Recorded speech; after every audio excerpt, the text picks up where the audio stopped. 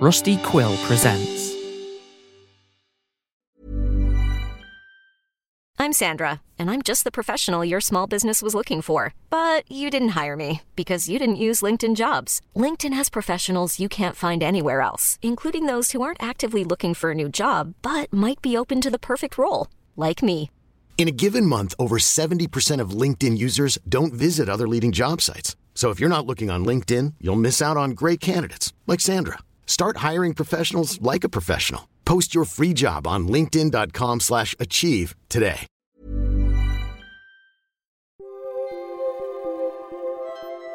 We are but space dust, and to space dust we shall return in the eventual and inevitable heat death of the universe. Welcome back to Spirit Box Radio.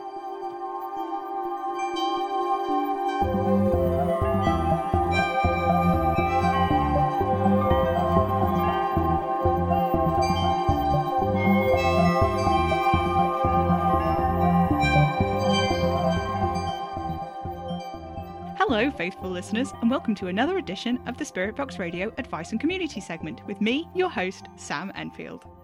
There has been a bit of a ruckus on the forums this week that I'd like to address before we try to talk about anything else. It seems like someone has gone and compiled a list of all of the instances where Madame Marie mentioned that P.O. Box Boy before she disappeared. And some of you have noticed that on occasion, Madame Marie did, in fact, express concern about the letters I was handing over to her. One user pointed out that Madame Marie said she was keeping these letters in her office, but of course, as I've pointed out several times, she does not have an office, so I'm not sure what she might have been indicating.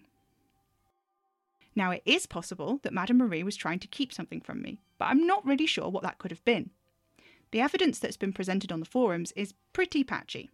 Her saying things like, his involvement in the radio show has to be avoided at all costs, and whatever it takes, I need to prevent him from participating for as long as possible, are vague and unclear, and I don't think are indicative of any clear intentions on her part, aside from keeping me off the show for as long as she could, for whatever reasons.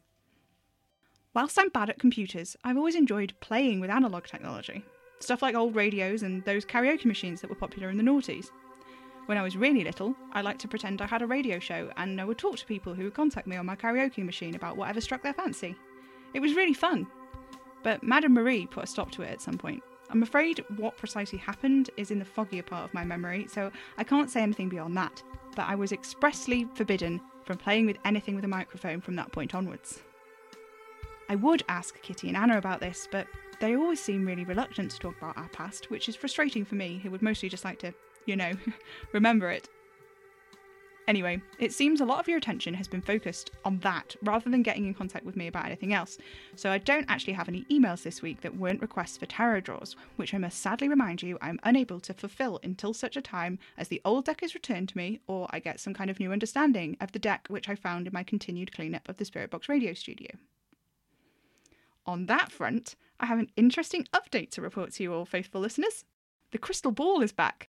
I didn't find it exactly, but it's here. I remember overhearing Astrid arguing with Madame Marie about it once. She said it had strange powers. It wasn't an ordinary crystal ball. I believe it's from Greece, this particular one. I don't really know what The wind howls hungrily and whispers beneath the doors of the house, rattling the utensils pinned to the kitchen wall. It stirs the straw Betty walked in that afternoon after she'd gone out to feed the chickens, but it doesn't stir Betty herself.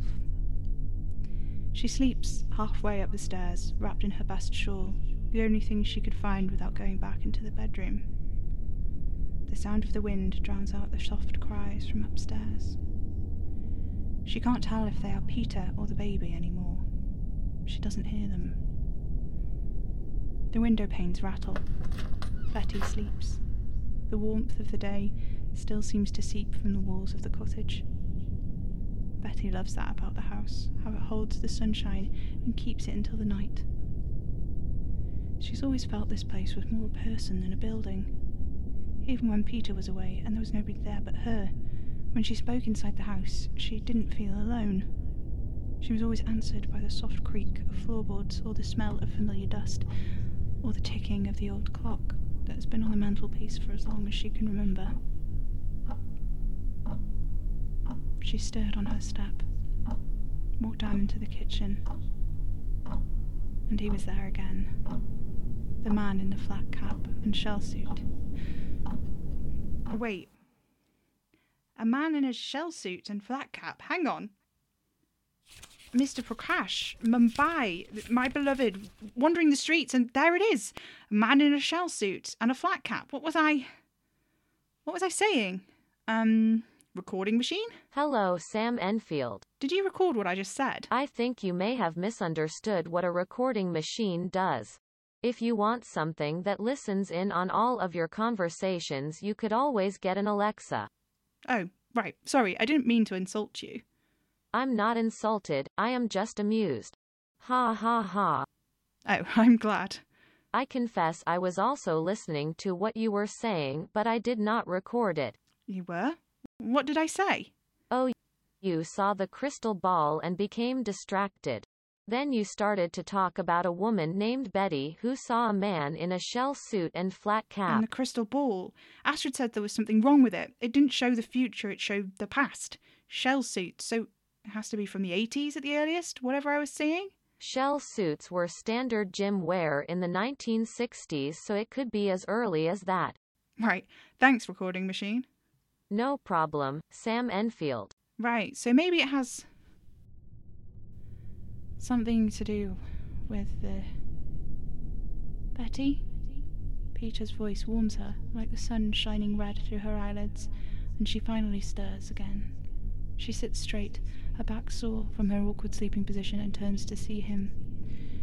She's always hopeful that when she turns, Peter will be Peter again, not the ghost that sleeps beside her now. In the sunlight pouring through the window set halfway between them, he looks almost like himself. He's holding the baby in his arms. This makes Betty smile at first, but then she jolts upright and reaches out to take her from him.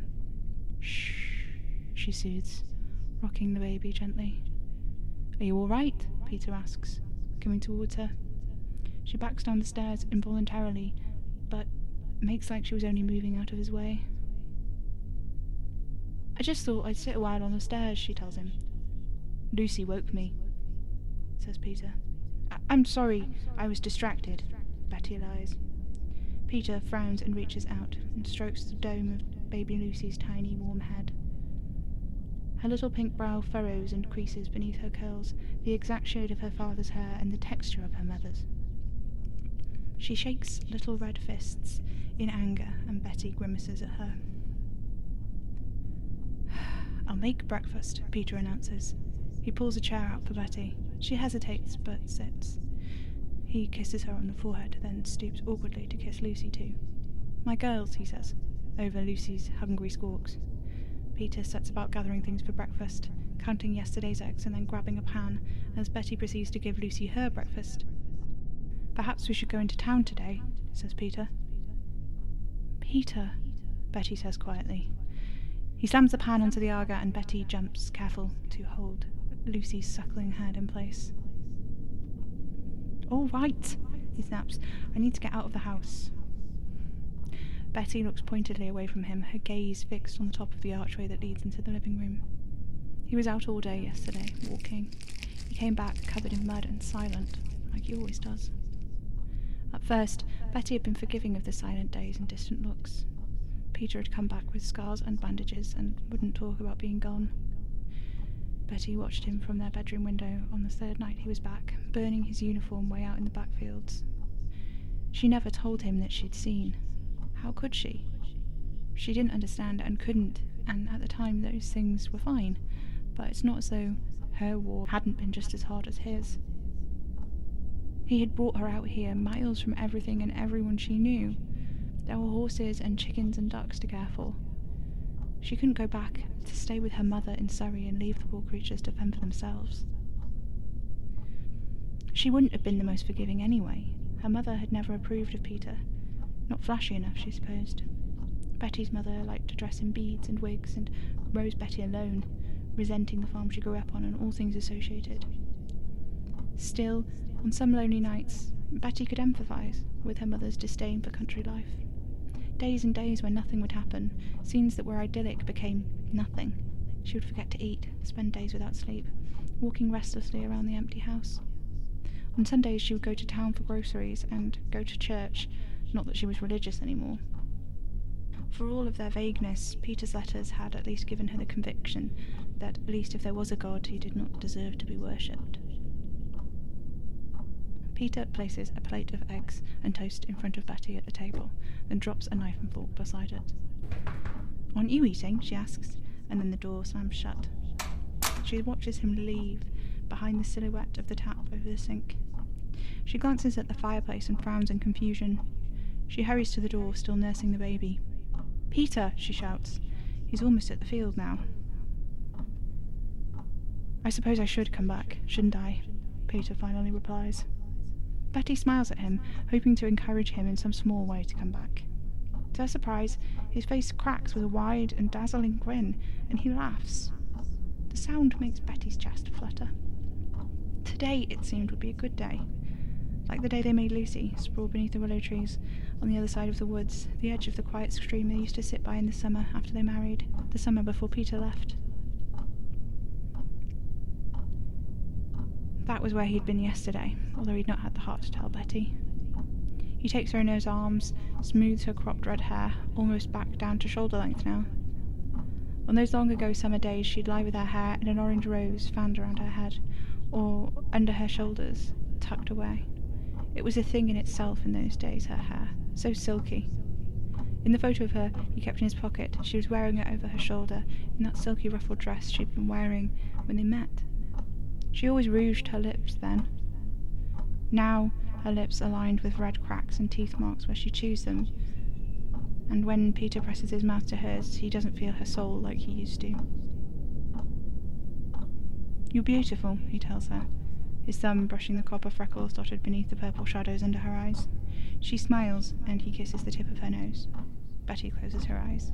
"Perhaps we might go to town," she says. Peter sighs with relief, and her eyes open again, chocolate depths shimmering with concern. "Lucy has never been to town," she explains. Having finished feeding now, the baby lies asleep in her arms. Peter takes the baby in his hands, large enough that his fingers lock over her tiny shoulder blades and his thumbs still overlap across her chest. He swirls as he brings her close to him, her long nightgown fanning out behind her as he does so. "Of course, Lucy has to see town, of course, he chimes in a sing-song voice, stepping around the chickens in clumsy barefoot dance on the stone floor. "But Daddy will need some shoes to go to town, of course, he continues. Betty throws grain over the stable door, as far from herself as possible. The chickens hungrily crowd it, and she opens the door. Peter dances towards her. "Daddy will need more than shoes, of course. He'll need clothes and a wash if he's going to town, and little Lucy needs to nap." Betty reaches out to take the baby from him. Peter looks down at his daughter's face, and for a moment he can't let go of her. Her tiny eyelashes blush her chubby cheeks. Her tiny M-shaped mouth still a little open, as though she dreams she's still suckling like she was when she fell asleep. Then Betty's hands slot around her, and Peter releases her. Betty coos over the baby and carries her upstairs. Peter watches Betty until she turns and disappears onto the landing, at which point he crumples and cries into his palms, slumped at Betty's chair at the table, his elbow in the cold scrambled eggs he'd made for her that she'd not even touched. The sun streamed through the kitchen window and the window in baby Lucy's room, directly above it, as Betty lay Lucy down. She looked out across the fields to the forest and covered her mouth with her hand. Betty wished Peter would really come back. She missed the man she married. She crossed the landing and wondered for a moment about going back to the kitchen and taking him in her arms, and muffling the sound of his tears with her chest, smoothing his hair and rocking him like she does with Lucy, to lull him into sleep too. But she doesn't move. Instead, she goes to the bathroom and starts to run a bath. The sound of water on enamel drowns the sound of her husband, and she sighs with relief. She sits in the water and waits for the tub to fill up around her, the water slightly too cold, making no noise and barely even breathing. The air turned still and cold, the water in the bath as smooth as glass. A single drop fell from the tap. Betty reached forward and turned the tap. It squeaked. Nothing came up. She looked up. The curtains were suspended as though caught on the wind, but didn't quiver in it. Goosebumps raised on Betty's arms. She grabbed her robe and walked down the stairs. There, at the table, sat a man in a strange suit and flat cap. "Good day, Betty," he said. "I've been expecting you." There was a small dog in his lap, half hidden by the table. It lifted his head. At first, Betty thought its eyes were closed, but then she realised it had none. No scars where its eyes might have been, no ragged slits, just short, dense black fur like the rest of its skinny, rat-like body. Betty sat down. "Would you like tea?" she said. The man laughed. "Ah, Betty, this isn't about what I want, is it? It's about what you want." Oh, it was so clear, and then it just dissolved. It was gone. Just vanished. Gone. I don't understand it. I can't. Who is this man? What is this man? I saw him, but I didn't see him. He was there, but it was like soap in wet fingers. I've heard that before in the letter from Mr. Prakash about the man in the shell suit and the flat cap. What I saw in the crystal ball was historical looking, if that makes sense, but that man, I couldn't see his face. When I tried to look at him directly, it was like my eyes slid right off him. But his clothes were all wrong. It was definitely a shell suit and a flat cap he was wearing. It was like whatever I was seeing had been altered somehow. But what would that mean? How could you even do something like that? I know from reading LBBM that crystal balls usually work by showing an impression of the future, but this one is more like, I don't know, a glimpse into the past? I think that's what I remember Astrid saying to Madame Marie. It's not a proper crystal ball, it's like a spirit box, but instead of ordinary communications, it shows glimpses into the human pasts of nearby arcana, or something like that. I can't remember clearly. I don't know. Faithful listeners, do any of you have any experience with something like this? Do you know anyone who has a crystal ball like the one we have here with us? Please let me know if this is ringing any bells for you. Those of you who seem to have archived versions of the episodes of the Advice and Community segment when Madame Marie was host, please look to see if you can find any mention from her or Astrid of the crystal ball. I'd be extremely grateful. In the meantime, faithful listeners, I'm going to try and get some rest. Whatever that was that just happened, it's really taken it out of me. Thank you for tuning in, faithful listeners. I'll speak to you next week. Good night.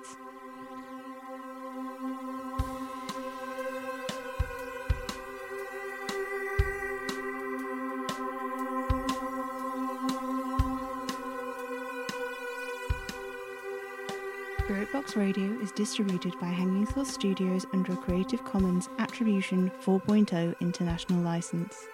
The show is created, directed and produced by me, Ada Major, the voice of Sam Enfield. Music is by Maybe Wednesday.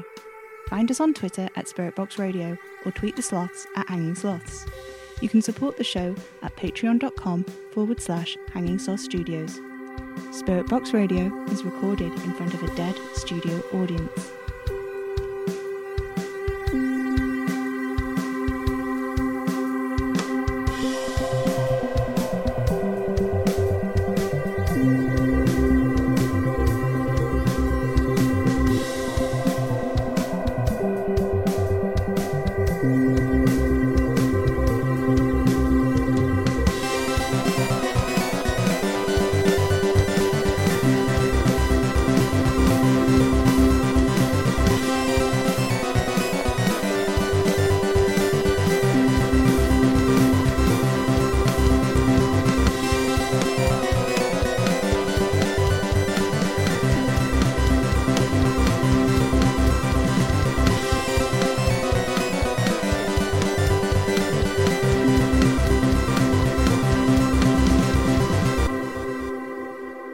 Tune in, get spooky.